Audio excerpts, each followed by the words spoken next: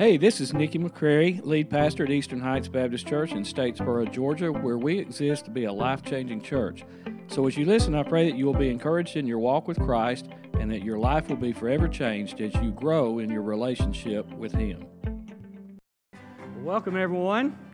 It's good to see you this morning. Glad you came out on this little bit of a cool day, right? And welcome to all of you watching online or listening by podcast. We welcome all of you. And let me just say right up front, Happy Thanksgiving, right?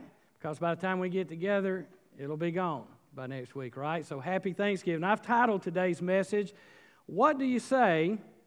And it's not in the form of a question, but rather it's more of a phrase. And it's one that we constantly bombard our kids with, right, as they're growing up. We constantly tell them, what do you say? What do you say? What do you say, right?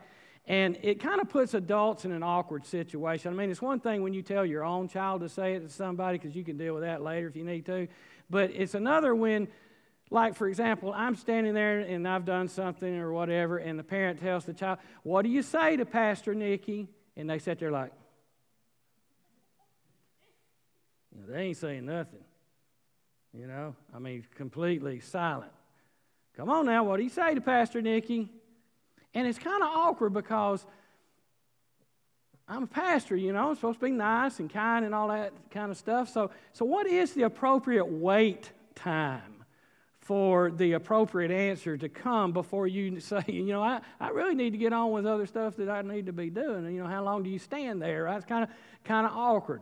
And I don't know what it is, but, we're still bombarding our kids with that all the way up until they're like 36 years old, right? We're constantly saying, what do you say? What do you say? So when you do something nice for someone, what is the appropriate answer? What do you say? Thank you. That's right. No wonder we're bombarding you. You still don't know. That's why we have to go up till you're 36 years old. You don't know what you're supposed to say. All right? The appropriate answer is thank you. And the reason we bombard our kids with that for so long and why we have trouble with it is because the truth be told, we aren't always thankful for the things that we have been given. And so that's kind of our line of thinking today as we enter this Thanksgiving week, is understanding there's a difference in being given something and being thankful for what you've been given, right? Heard the story of a farmer. He had never gone to church in his life. And so one day, he's on up in his years, he decided, you know what, I'm getting up in my age here, I probably need to go to church. And so he went to church this one particular Sunday, and it was the perfect day to go because the pastor was actually preaching about something he was familiar with. He was preaching about animals, right? He was preaching from Isaiah chapter 1, verse 3 that says, even an ox knows its owner, and a donkey recognizes its master's care. But Israel doesn't know its master. My people don't recognize my care for them. And so this farmer, after church, he went back home, and he was standing out in the field among his cattle. And he was kind of pondering on what the pastor had been preaching about that day when one of the cows came up and began to lick him on his hand as a sign of affection and gratitude for what the farmer had done. And even though this farmer was such a strong man, he began to cry. And because he realized that he was not thankful for all the things that God had blessed him with, yet there was this cow that was so thankful, and all he had ever done for her was to give her water and some grass. And so that's the intention kind of behind today's message, is that as we enter this Thanksgiving week, that we pause to be thankful for the things that most often we take for granted. For example, I've been breathing air all day, and so have you. And I haven't stopped 1 minute to think about that, much less to give God thanks for it. And you probably haven't either, right? But in Acts 17, verse 5, it says about God, it says, He Himself gives life and breath to everything, and He satisfies every need. And so every second of every day, God has given us that and everything else that we have. And yet, we take so much of what God has blessed us with for granted. And so I want us to look at a story in Luke chapter 17, and I hope you'll turn in your Bibles to that or on your device that you have your Bible app on. Find Luke chapter 17 because it's going to give us both sides of the coin today. It's going to show us those who have taken their blessings for granted, and then it's going to show us those who are very thankful for the blessings that they have received. Luke chapter 17, beginning in verse 11. It's a story that'll be familiar to some of you. It's the story of the 10 lepers. Verse 11, as Jesus continued on toward Jerusalem, he reached the border between Galilee and Samaria. As he entered a village there, 10 men with leprosy stood at a distance, crying out, Jesus, Master, have mercy on us. He looked at them and said, go show yourselves to the priest. And as they went, they were cleansed of their leprosy. One of them, when he saw that he was healed, came back to Jesus shouting, Praise God! He fell to the ground at Jesus' feet, thanking him for what he had done. This man was a Samaritan. Verse 17, Jesus asked, Didn't I heal 10 men? Where are the other 9? Has no one returned to give glory to God except this foreigner? And Jesus said to the man, Stand up and go, your faith has healed you.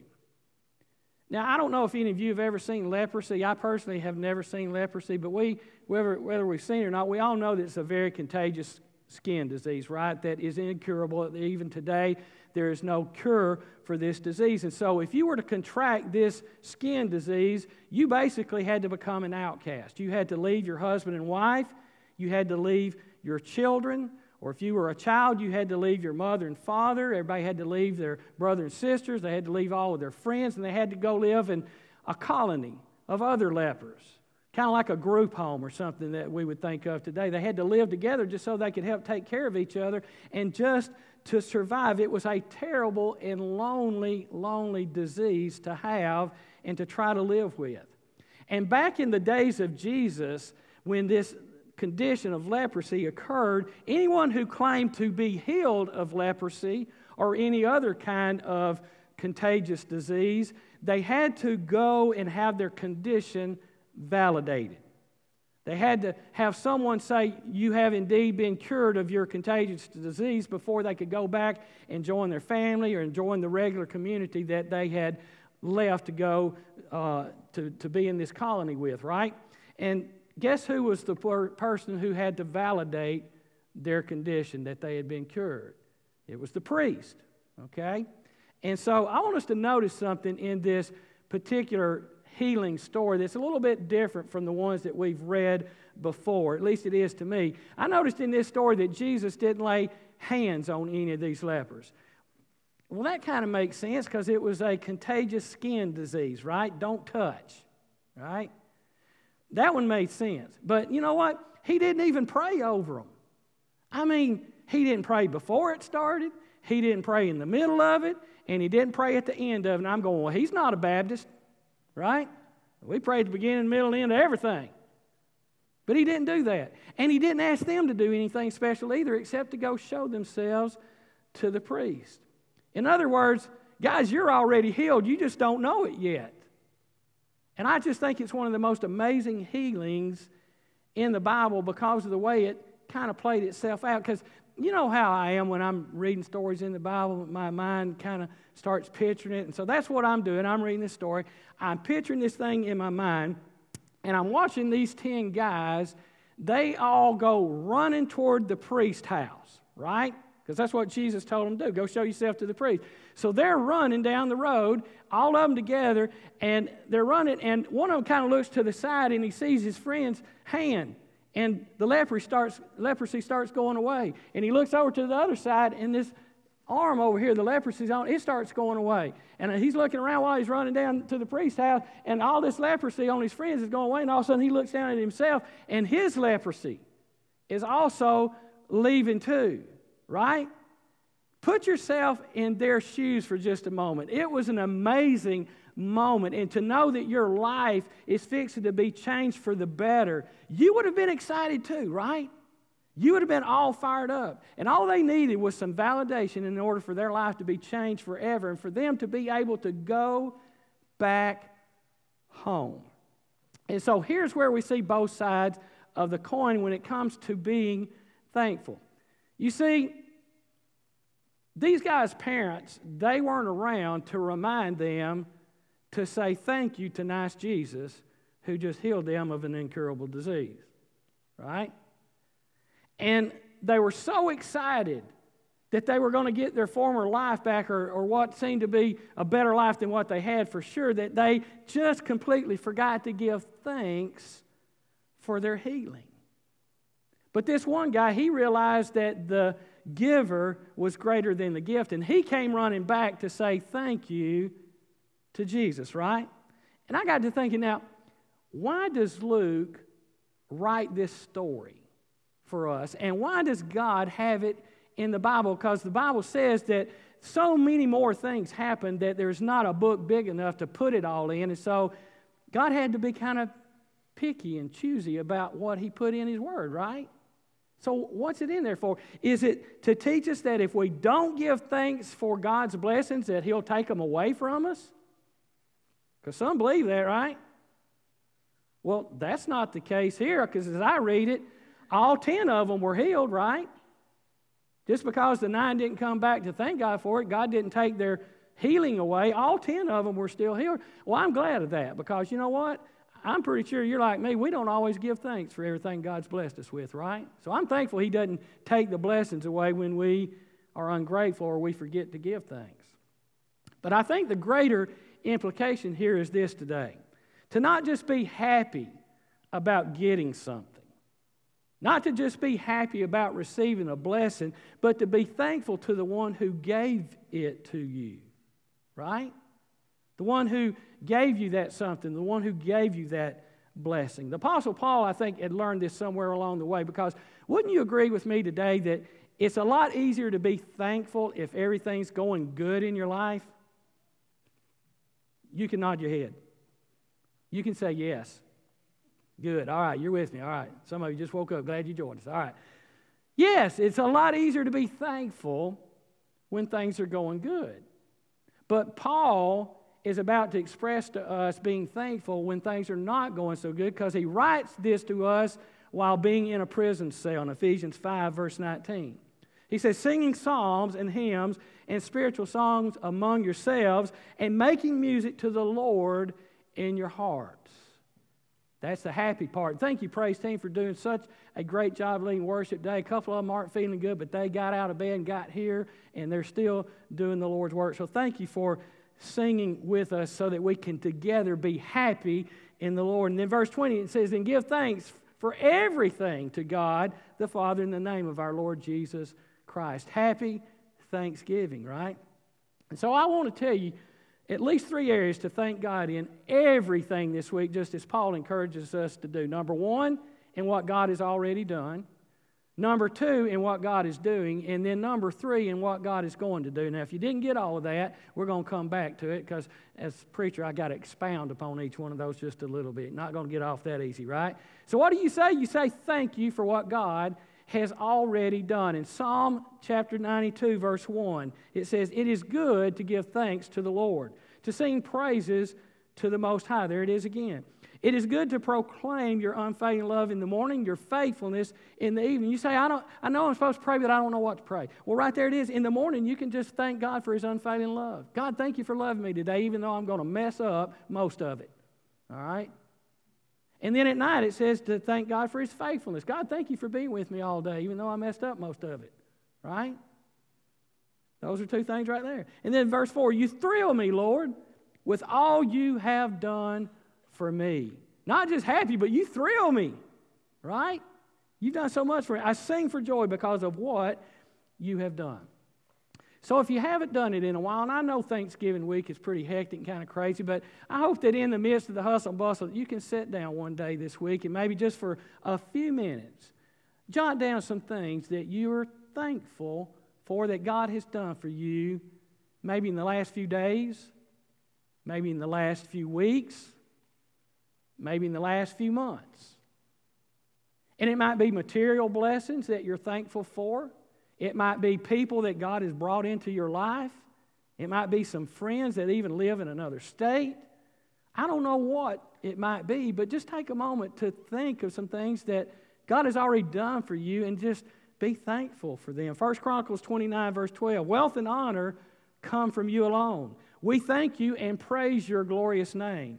Everything we have has come from you, and we give you only what you first gave us. See, folks, this is the season where we move away from being consumed by what we don't have to being thankful for what we do have. Amen? It really is.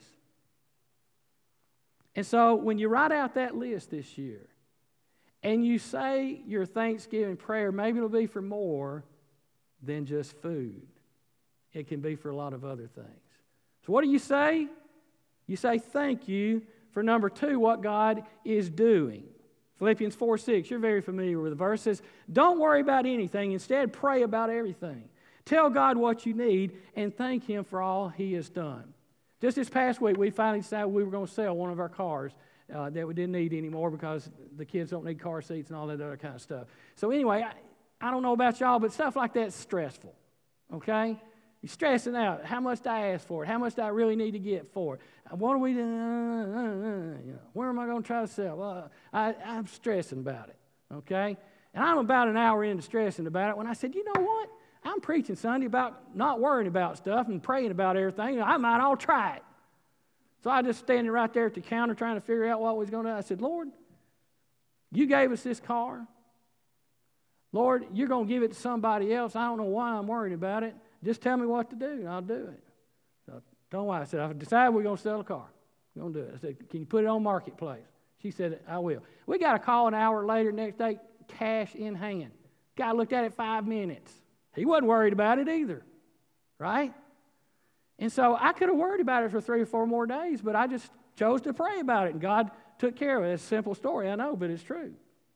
Now look, not only do we thank God for what He's done in the past, but God wants us to proactively thank Him for what He's doing for us right now, today, right?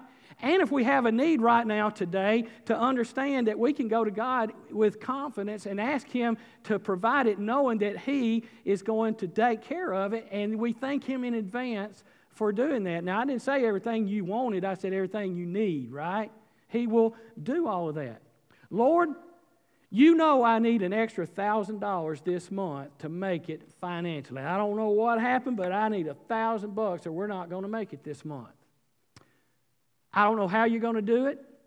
I don't know when you're going to do it, but I'm going to go ahead and just thank you up front for doing it and taking care of it. And I'm not talking about a health, wealth, and prosperity gospel here by any means. I'm just talking about just believing in God and being faithful and thankful and just understanding that God is pretty big. All right? True story. A friend of mine that lives in another state knew of a family that needed some money, and they needed it pretty desperately. And so God had put on his heart to give this family some money. And so he had been praying about that when he felt that burden, and God confirmed that that's what he needed to do. And I want you to keep in mind, while my friend is praying about all this and God's telling him to do it, this other family is praying that God will provide for their need. Now, they're not talking to each other at all. They're no contact.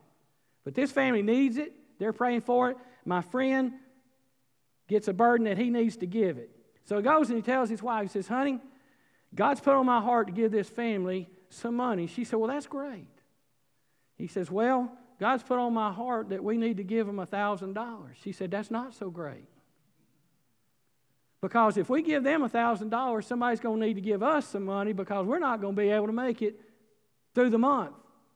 We don't have $1,000 to give. He said, well, let me pray about it some more. And you prayed about it with me. They prayed about it together. Still, answer came back, give them $1,000. So he said, we need to give them $1,000. And so he wrote out the check, put it in the mail, and off it goes. Right? Still not talking. Not a word. A third party comes into play. No talking amongst any of them. This third party calls up my friend the next day. I mean, you know how the mail is. It's still in processing, right? The next day, this third party calls up my friend and says, hey, can you meet for lunch today? It's pretty important. I need to talk to you about something, and I need to give you something. He says, sure. And he hung up the phone. He said, immediately I knew why he wanted to meet, and I knew what he wanted to give me. And sure enough, at lunch that day, that guy says, I don't know why, but God put it on my heart to give you $1,000.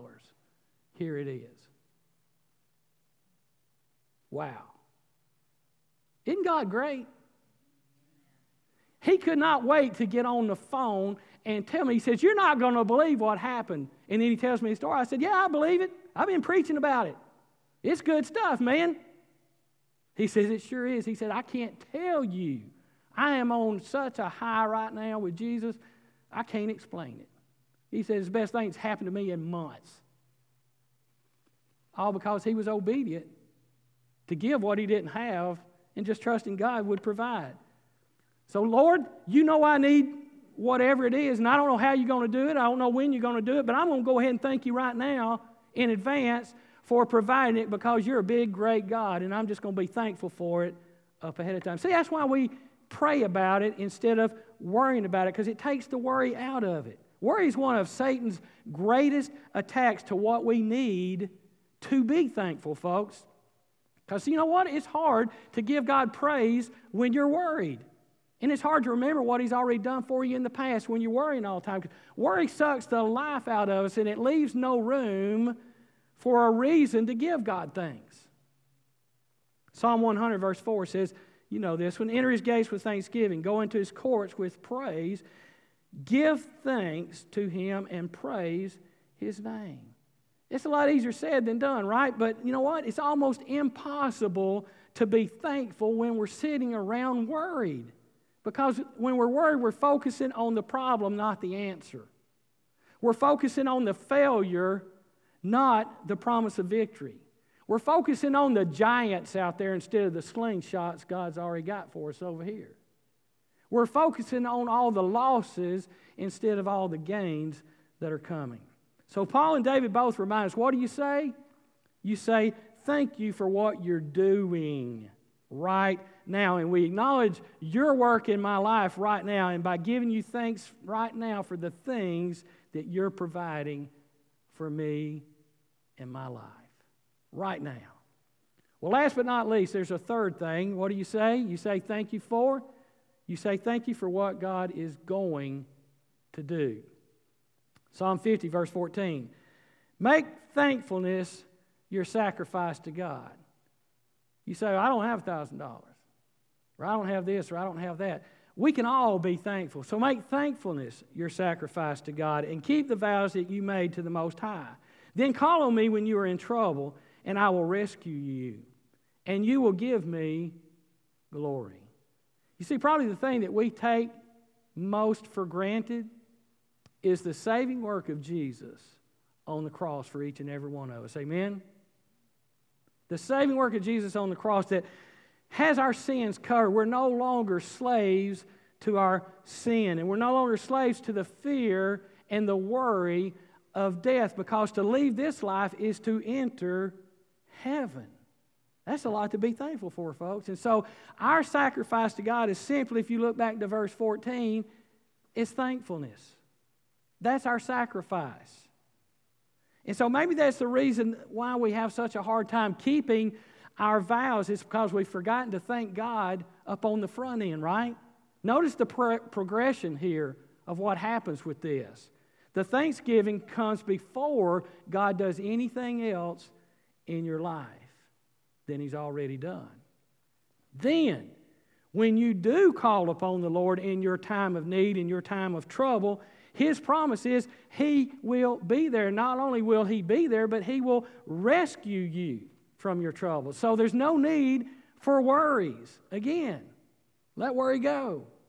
And your heart and your attitude of gratitude is the place where not only you get the blessing from God, but the Bible says you get to give God the glory from it. Just like my friend who couldn't wait to call me up on the phone and say, man, I gave a family $1,000, and then this family gave me $1,000. And I said, hey, guess what, man? I need $1,000. He said, I got to go. No, see, he was giving God the glory. And so now I get to tell that story, and it gives God the glory for what He is able to do and will do. So what do you say? We say thank you. Number one, for what God has already done. Would you just close your eyes for a moment? Just get with you and the Lord right now. Just close your eyes for a moment. And I want us to pause for just a second. I want you to, right there where you're sitting, maybe you're watching online, just right there where you are, just take a moment to pause. Maybe you're listening on the podcast. I want us just to pause for a moment, and each and every one of us just to thank God silently right now for what He's already done in your life. Maybe the past few days, the months, or weeks, or whatever it might be. Just thank God for what He's already done.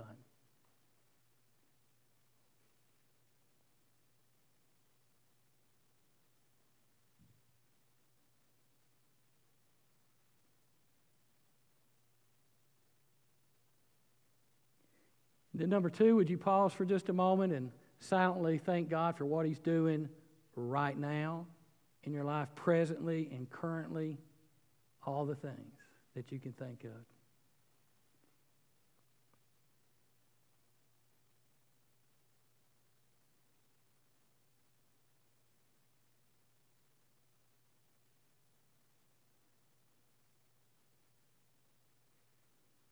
And then number three, would you just pause for a moment and thank God for all that He's going to do for you in the days, in the week ahead,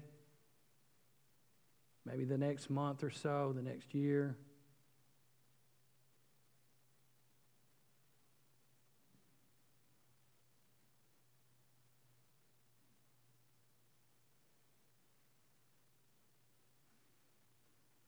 And all God's people together said, now, the reason I did that little exercise is because some of us, we're not going to mean to, right?